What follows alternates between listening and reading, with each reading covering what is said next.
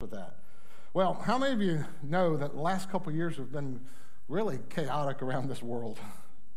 I mean, it seems like each and every day there's something new, and it just chaos kind of blown up. We're seeing it now with what we're in our world, where we're seeing inflation start to rise, and I think we're going to start seeing the next couple months unemployment start to rise. We're going to start seeing things get very uncomfortable for a lot of us. And I actually think, just from what I've been reading and seeing, is that we're going to start seeing some crazy stuff financially happen in our world. And I think it's time that we kind of look at things like that. And I think it's time that we understand as believers what God has called us to do. You know, we've just come out of a series on times and seasons where we were talking about those in the last days, those times and seasons. And as God prepares, how many of you know our world is not going to get better? When we closer we move to Christ coming back, closer he moves to coming, things in this world are going to start to gravitate and become steadily worse. That's why it's important to be in your word, to be in prayer, to be seeking after God, to stand fast, to learn those things. But I also think, too, that we need to, as believers, put this in place in our own lives. I think, as we've seen with COVID, we've seen over the last couple of years, things get a little out of hand. Our schedules, our finances, just in our lives in general. We're constantly on the run. We're constantly on the go, going here and going there. I know in my own life, God's been dealing with me about my schedule because I never seem to put enough margin. I want to get things accomplished and do things, and I'm kind of a nerd that way. I've got to check it off my list, and God's really been dealing with me about having margin in my life for no other reason is that margin gives us an opportunity to hear from God, and when God begins to move, that we can hear and move with him. If we're so busy and we're so out there chasing after all of the little things of this world, we have a tendency of missing those moments with God. And God speaks to us each and every day. Well, we're so busy, we miss that opportunity because we're not tuning into his frequency and listening to him. So today, my message title is called Breathing Room, just plain and simple. My definition is that space between our current pace of life and our limits. How many of you know each one of us have limits? Amen. Each one of us have set our own limits. We won't go this far. And no matter what you do, if you don't think you have limits, the world, the culture that we have in will drive you to setting limits. Fear will drive us to setting limits. We won't go that far anymore. How many people have changed their lifestyles because of COVID? And they walk around in fear over everything else, and it's dictated to them. But God wants to lead us, not with fear, not with this, but he wants to lead us in life, that we have that breathing room, we have that opportunity that we can hear him, but he wants us to live a life in peace. See, I think we miss out with all the busy schedules, with all the financial issues, that, you know, we're in this culture today, people are working 2 and 3 jobs just to sustain themselves financially. Yet they don't have any margin in their life, so there really is no peace because they're constantly having to work to constantly make up for the money they have spent. And I think life is just better when we leave ourselves some breathing room. You know, it's noted that in the midst of when we overset our schedules and we have those financial issues, our stress levels go up. How many can testify to that? I can tell in my own life. I've spent too much, and so now I've got to make sure, I've got to figure out ways that I've got to pay these bills. A few years back, I just dictated to myself, no more credit cards. I'm going to live off of my means. And this is not about, message today is not about living debt-free. It is about setting limits in your life that this is what you're going to do, and I'm not going to move any further into that. Also, when we get our schedules and our finances get out of whack, our focus becomes very narrow. Doesn't it happen that way? When our finances and we're upside down in our finances, our focus becomes narrow on us. We lose sight of who Christ is in the midst of all of this. We lose sight of other people that God has placed in our lives that we can minister to. We lose sight of what we're doing here and what we're called to earth for. See, I don't believe that earth is our home. This is our assignment. I believe heaven is our home. And God has called us to greater things than just that. Our focus will begin to narrow. I see today some younger parents feel conflicted because they get to work and they're having to work these crazy hours, and yet they feel the stress because they've got family at home and they want to be home to take care of their children, but yet they've got to work to continue to make up the bills and be able to pay the bills. See, I think our money issues are more about our spiritual issues than anything than we really want to give credit to. It's really more, as we drill down on, it's really more of a heart issue. It's really more of a heart issue. That God intended our lives to have room to breathe financially. Do you realize that 78% of Americans live paycheck to paycheck? 78%. One financial crisis. And we saw that in COVID. But our government began to give money and bail people out and help that. That won't happen on the next go-around. We're in the inflation, we're in the crisis financially in this nation and in the world because of things like that they did. They don't have the breathing room themselves to be able to do that, to take care of everyone.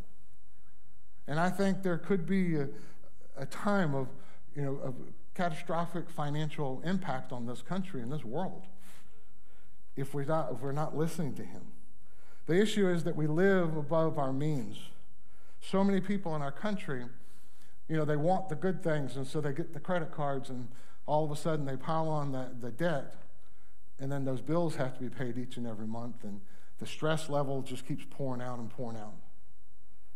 But Jesus has a different plan. You know that Jesus talked more about money matters in Scripture than he talked about heaven or hell? In Luke alone, 16 out of the 38 parables he referenced money. See, I think money issues, when we begin to talk about, are probably make us all feel uncomfortable. We get feeling guilty. We feel the pressure of where we're at. We begin to put that upon ourselves. And I don't think that's where God wants us to live. He wants us to live in freedom. He went to the cross that we could have that freedom. And all of these issues that we're running are directly related to our heart. And those become more and more problematic for each and every one of us. So I want to look at a few things today. If you'll turn with me to 1 Timothy. I love the book of Timothy, if any of you know. But it is really one of those great books because it's Paul sowing into that next generation. It's Paul sowing into a young leader in Timothy and sowing into his life and pouring in his life. How many of you know God's called each one of us to do that? But because of these situations and these problems we've allowed to come up into our life, we don't have that freedom to be able to do it. We don't have that margin in our lives. Listen to what he says here in verse 6 of chapter 6. Godliness with contentment is great gain. Contentment means to be happy right where things are, right where you're at. How many can you answer of yourself, are you content today? Are you happy right where you're at? Or are you stressed out and maxed out because of things that are going on in your life that you feel, and we all feel it, I'm in the same boat, we all feel embarrassed because of the things we allowed ourselves to get into and the things that we've allowed ourselves to get up, to go through. He goes on in verse 7 and says, for we brought nothing into this world, and we can't take nothing out of it. We lose the fact that this is just stuff that we're acquiring. Yeah, you want to realize how much you've acquired? Go to move. And you realize how many things we've stuffed in closets. We're preparing for a move and here at the church, and we've been going through closets after closets. Like, why did we buy this? Why did we have this? And it's just stuff we acquired. I know at home we're in that same situation. He goes on in verse 8 to say, but if we have food, this is Paul talking about, if we have food and clothing, we will be content with that. How many of you are content with just food and clothing? Verse 9, he says, those who want to get rich fall into temptation and trap, and into many foolish and harmful desires that plunge people into the ruin and destruction. See, I don't think God is angry at people that are believers that are wealthy and rich. I think where we get offline is why he gave us those blessings in the first place. And that was to seed into this world, seed into things that we can move the needle for the Lord on where we're at in our life. See, I look at a man like Truett Cathy, who developed Chick-fil-A, and the things that he left behind and the things that he did in this world to kind of help. They created scholarships for their employees to be able to go on and go up the next level. None of his facilities or operations are really franchised. They fund everything, but they find someone that they know that they can trust, that they can mentor and pour into their lives, and they run it as an owner-operator for them. What a blessing that is. That's totally different than any other business we see in this country. They shut down. They didn't even shut down. They didn't open on Sundays, and they still don't open on Sundays, but yet you realize they gross more revenue per store than any other of the fast food restaurants in our nation. Why? And it's not just because he's leading the way. It is because they learned what to do with their finances and why God wanted to make them that way and why God wanted to bless them. So many of us fall into that temptation, and what it does is it gets us off kilter what God really has in store for us. He finishes up here in verse 10, says, for the love of money. How many of you know that's misquoted all the time in the world? What do they always say? What was that? Right. So many of us think that money is the root of all evil, but it's not. It's the love of money. And what that means is it's an internal thing instead of an external thing. I know of a bunch of Christians that God has blessed with great wealth, but they have not let wealth control their lives. They've not allowed wealth to run them. And what they've done is they've learned how to balance that out. They learned internally what to do and how God can lead them. Listen to what one of the individuals in the Bible that was a great leader and a great man, but he writes a book that tells us about his destruction and what led to that. This is Solomon in Ecclesiastes 2:10. It says, I denied myself nothing my eyes desired. I refused my heart no pleasure. Solomon had anything he wanted, took anyone he wanted, and created everything. And if you read the accomplishments, they were massive. But he was constantly busy. God warned him about this and his wife not to take any foreign wives, and yet he had a lot of wives. And those wives swayed him away from his walk with God. And at the end of Ecclesiastes, he tells us, at the end, he said that life is just meaningless. Someone that's lost their walk and lost the margin they had that God really wanted him to take hold of. So there's some things I want to look at in the book of Ecclesiastes and this is Solomon telling us himself that when we don't leave margin. So the first one is, the more I have, the more I want. How many of you have ever been to that point? God has blessed you. Maybe you were living high, and God, I remember my days in Miami, and God blessed me with a great job and the income that was coming in. I just wanted more. It says here in Ecclesiastes 5:10, those who love money will never have enough. And I'll be honest with you, I never did. I didn't realize the immaturity in my walk that I had. And I didn't realize the grip that the money had by doing it. Why? Because it ensnared me slowly. He goes on, number 2, the more I have, the less I'm satisfied. And I'll be honest with you, that is a true statement. We could keep acquiring things over and over again, but it's just things. He goes on in Ecclesiastes 5:10, it says, how meaningless I think that wealth brings true happiness. How many of you ever tried to get happiness out of the things you want and buy? Or maybe you're trying to fill a void and we're purchasing things. When my father died, I've told the story before, I went on those stupid kicks and I spent money that I shouldn't have. And I acquired two other vehicles. And it's like, I look back later, I'm like, why? I only drive one at a time. And I acquired things I shouldn't have acquired. Why? It was just trying to fill the void that God was trying to fill for me, but I was locking him out. He goes on for the third one, says, the more I have, the more I realize that it doesn't meet my needs. And he says here in verse 11, so what good is wealth, except perhaps to watch it slip through our fingers? When we base our life off of just that and that alone, he's telling us it's just going to slip through our fingers. The fourth one says, the more I have to worry about. How many of you know that? Okay? In South Florida, when I built my first home down there, I always tell everyone I mortgaged my income for 2 years. And at the time, I thought it was really smart to do that because I took a smaller mortgage. But then I realized that wasn't healthy. That wasn't what God wanted me to do. And I felt constantly squeezed in. And you know what? He tells us here in verse 12, but seldom do the rich get a good night's sleep. Why? It's because of those things that they did or they do. But God has a design for us in margin in our lives. He has a design for each one of you that he wants you. And I want you to listen to this portion of Psalms here as the psalmist begins to tell us in Psalm 62. It says, yes, my soul, find rest in God. How many of you should stop? Stop each day and try to find rest in God.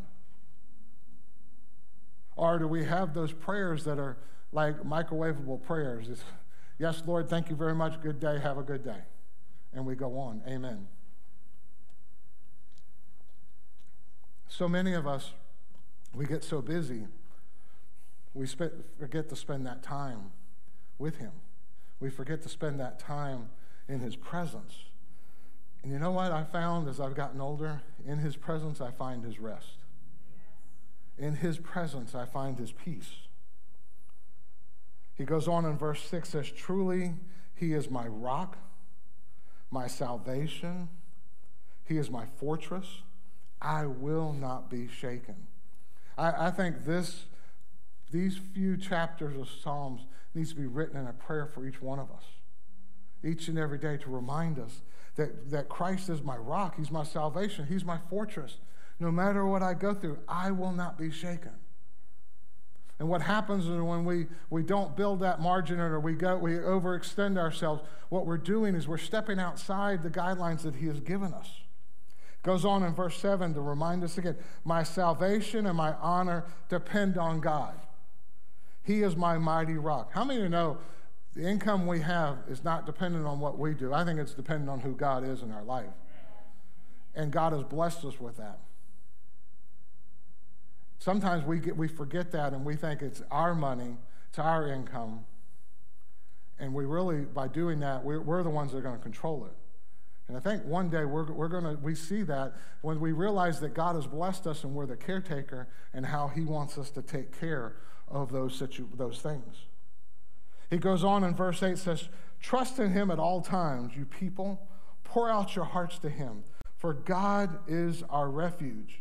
Surely the lowborn are but a breath. The highborn are but a lie. If weighed on the balance, they are nothing together. They are only a breath. Do not trust in exhortation. What he's saying here is, do not allow us to manipulate situations to gain income. I've seen too many people that have tried to do that with their resumes, and they've lied about where they've done in their education. And some of them we've seen them lose their jobs over it. We try to manipulate the situation to get what we think is right. How many, we pray for something, but then we want to go around God and say, okay, if I can just do this, I know God wants me to have this, but if you don't really know and you have not hit your knees and seek after God, trouble begins to follow. And what we learn to find in him is that the times when we want something so bad and we're refusing not to seek after God, we really begin at that point of exhortation. We begin to manipulate situations so it turns around for us. And then we say, oh, see, God really wanted me to be there. And actually, we haven't sought him. We just tried to manipulate those things. Or put vain hope in stolen goods. Though your riches increase, do not set your heart on them. So what should we have our heart set on, church? This is not just a sermon or a message on finances. It's a sermon on our heart. So what should we put our heart on? I've got just 3 quick things here. It says here, the first one is set your heart on giving, not getting. I was listening to a podcast the other day, and the guy running the podcast he's got hundreds of millions of dollars. He's not a Christian, but I think in his background there is, the person he was talking to was, but in his background, he realizes, he understands who his wealth came from. And so he said someone talked to him and said, because he talks about giving away what you have received and just be able to continue to give it, begin to give it to other people. And he said he had someone confront him one day and said, I can't do that. There's no joy in me doing that. And he said, what you haven't done is you haven't given enough. Keep giving and watch what God begins to do. His thing was keep giving and watch what things begin to happen when you give away the things that we have. See, I think when we're talking about these things that we control, it's not just money, it's our time. It's our ability. So many of us sitting here today have a talent that God's trying to draw out of you, but we refuse to allow that talent to be used because we're so busy with other things in our life. It just becomes one more thing. And it's not about having one more thing. It is about coming before you and honoring God, or coming before God and honoring him with the gifts that he has given us. Well, Pastor, you just don't understand. I work a full-time job. I have kids. Yes, I do. I owned a business for a number of years and still came here part-time every afternoon for 3 to 4 hours and would do the things that God called me to do. Why? It's because that's what he had gifted me with to help and to do. Each one of us is given a gift. We have that time that we could sow into other people around us. Think about the young people in your neighborhood. I listened to Andy Stanley, Charles Stanley's son, if some of you did not know. Andy Stanley talks about it. There was a gentleman in his father's church as a child on his teenage years that took him under his wing and mentored him. He was just a big businessman in town. To get his time was like really way above anyone who could be able to pay for it. Yet he took his time and would meet with him weekly to mentor him. Not just on spiritual, his dad had that covered. He met with him on issues of just life in general and how he was to plan out his life, how he was to walk out, like what he wanted to accomplish. See, God's downloaded his DNA in us. He's given us giftings. He's given us desires. And sometimes what we do is we mess those desires up because our mind's not thinking on him. It's thinking on the things of the world and what I can accomplish or gather more. But when we think on him, focus, those desires can spring up life in us. And Andy Stanley talks about how that turned him and changed him, in what God really wanted to do for him. He's gone on. He didn't feel that he needed to be his father's successor in their mega church. So God sent him out, and he began to minister to the young families and the young generation in Atlanta, and where his church just exploded and blew up. Why? It's because God called him to something different. And if it wasn't for this man pouring into his life and him being willing to receive it. How many of you know we can pour into people's life, but if they're not willing to receive it, then it's just falling on dead ground. How many of us are that way? People are willing to mentor us and pour into us and to love on us and help us walk through some really tough struggles in our life. And God's given us people with wisdom that can do that, and yet we turn our backs on them. We don't want to listen. I know everything. I'll be honest with you, that was me.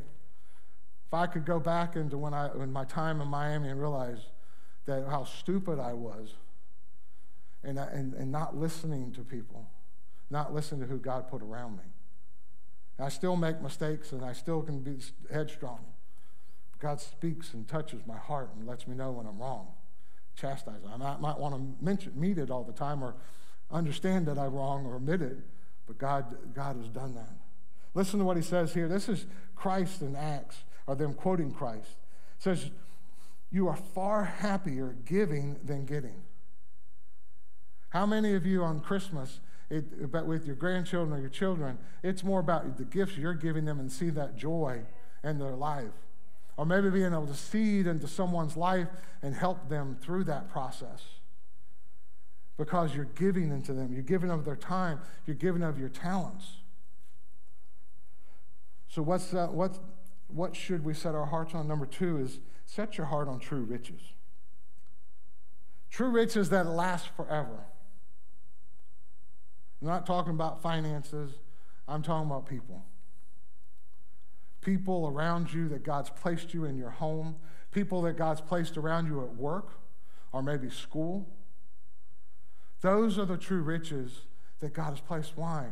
Because he puts you in contact with them, not for you just to always have fun and goof off or to have a confidant, but he puts you around them to be able to point the way to Christ. He puts you around them that you could kind of lead them and mentor them and touch them for the Lord. That's the assignment he's got us here for. We're to go out and create disciples. We're to minister to those around us that are hurting and help those that are hurting. See, I think we offer an opportunity here on every week with our growth track. If you've never gone through a growth track, I want to encourage you to go through it. It's just 3 weeks. We have growth track step 3 today. But what it does is it fulfills our mission in the beginning of it to release into you something that God has that you can take to the masses, you can take to the people in your community and to your neighborhood. Our mission statement, which it backs up what we're doing in Growth Track, says our mission is to lead people to become fully devoted followers of Jesus. How many of you know that's a good thing? And how do we accomplish that in our vision? Well, that's our Growth Track. Help people know God. That's what our Sunday morning's about, bringing people in to help them break the barrier down. If you don't know how to witness, you don't know how to share, be honest with you, I don't either sometimes. But you know what? The Holy Spirit does. Bring them into the presence. Let them come and listen to worship, and those barriers begin to break down. It help people know God. Find freedom. We serve a hurting world. Every one of us have issues that we haven't let go with or we deal with, and God wants to get our freedom with that. The third thing is discover your purpose. So many people I look at in life and have not discovered their purpose. Another year older, and they're not seeking what God really has in store for them. It's our hope through Growth Track, through that, you begin to find your purpose in ministry and what God has for you. And this is the last one, and I think it's one of the most important, is we bundle all that and we share and we pour into you. And the last one says, we make a difference in the world we live. How many of you make a difference? How many of you make a difference for Jesus? When was the last time you began to share your life or begin to share not just your life, but what God has done for you? That's all Christ is asking us to do. Share what God did for you.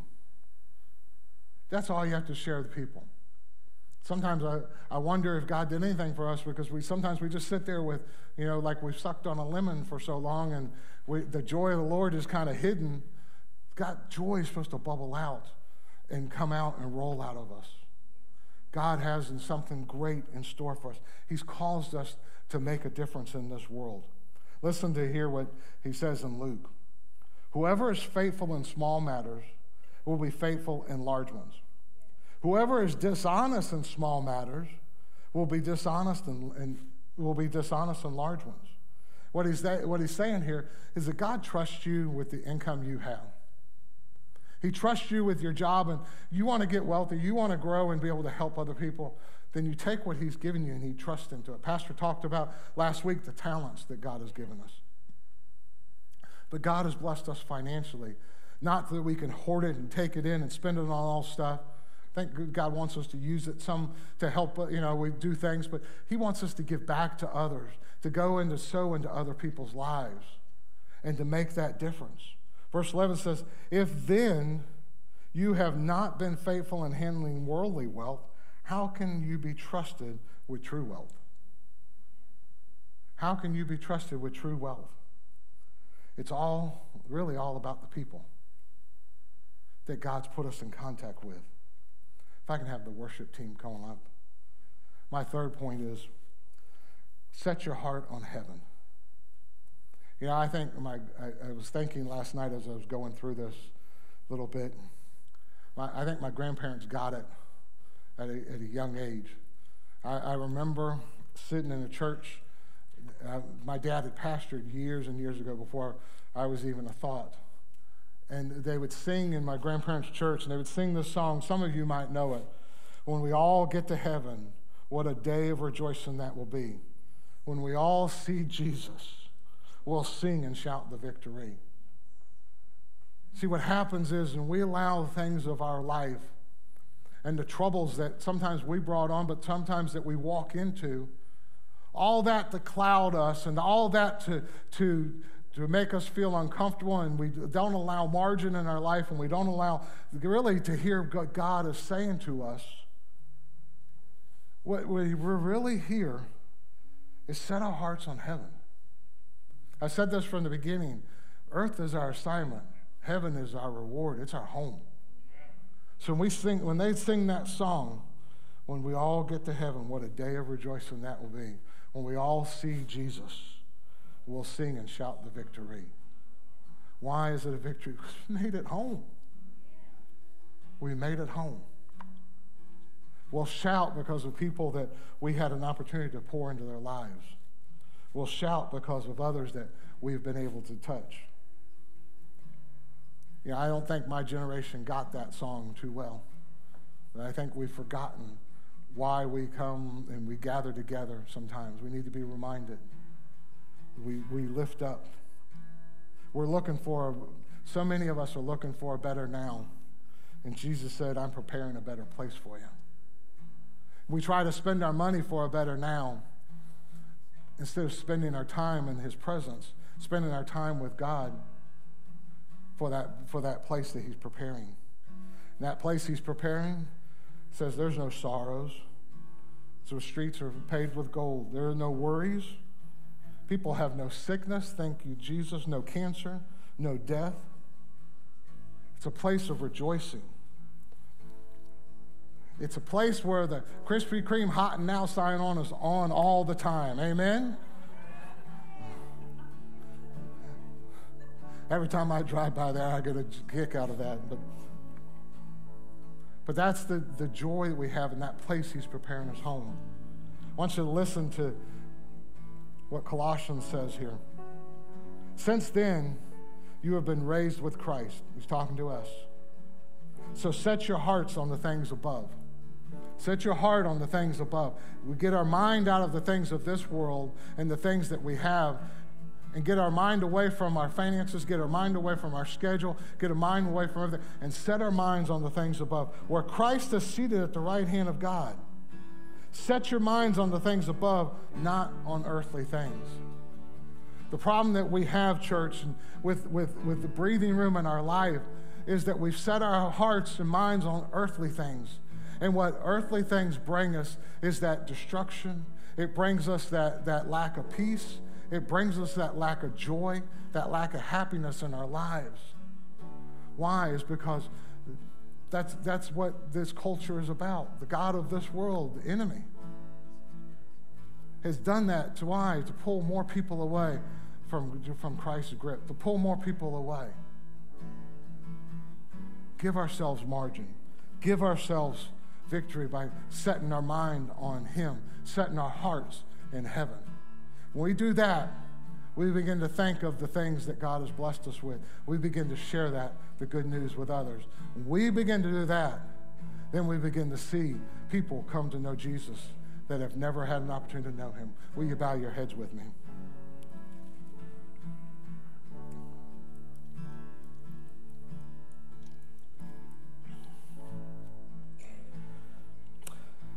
I want to challenge you this morning, church. No one looking around. Just ask everyone, just keep your heads down and eyes closed. If you're here this morning and maybe you're just telling me that you're thinking, my things are set on that, my mind and my heart is set on the things of this world. It happens with us at times. So, Pastor, I want you to pray with me that I begin to set my things and my mind on the things of heaven. If that is where you're at today, or online with us, if that's where you're at, I just want to ask if you just raise your hand so I can keep you in my prayers. Thank you, thank you, thank you, thank you, thank you. Father, I thank you, Lord Jesus, that we can come into your presence, that we can live a life of joy and peace. You've granted it to us, that we begin to do and accomplish the things you've called us to do by keeping our eyes focused in on heaven, by keeping our eyes focused in on Jesus. Lord, I ask your touch upon each one that's here today. Everyone that raised their hand today, Lord God. They're being honest before you, Lord. I pray, Holy Spirit, touch them right now. May they feel your presence. May they feel the need to draw closer to you. And we thank you, Father. I ask if everyone will just stand with me. I'm going to pray a little prayer. For those of you that are online and watching, I just want everyone to repeat it with me. Would you? Father, I thank you that I give my life to you and I surrender my needs to you. Today, Lord, I want my focus to be on you and on my home in heaven. Lord, show me those around me that you have put for me to minister to. And give me the strength, Holy Spirit, that I can step out of my comfort zone and touch them. Lord, we thank you today. Father, I pray over everyone that prayed that prayer, over everyone at home, Lord, seal in their hearts what their prayer went to them today. Seal in their hearts and begin to show them what you've called them to do. We thank you, Father. We give you the praise, the honor, and the glory today. In Jesus' name we pray. Amen. Church, let's raise our hands these next few moments and let's worship and let's seal what God's done today.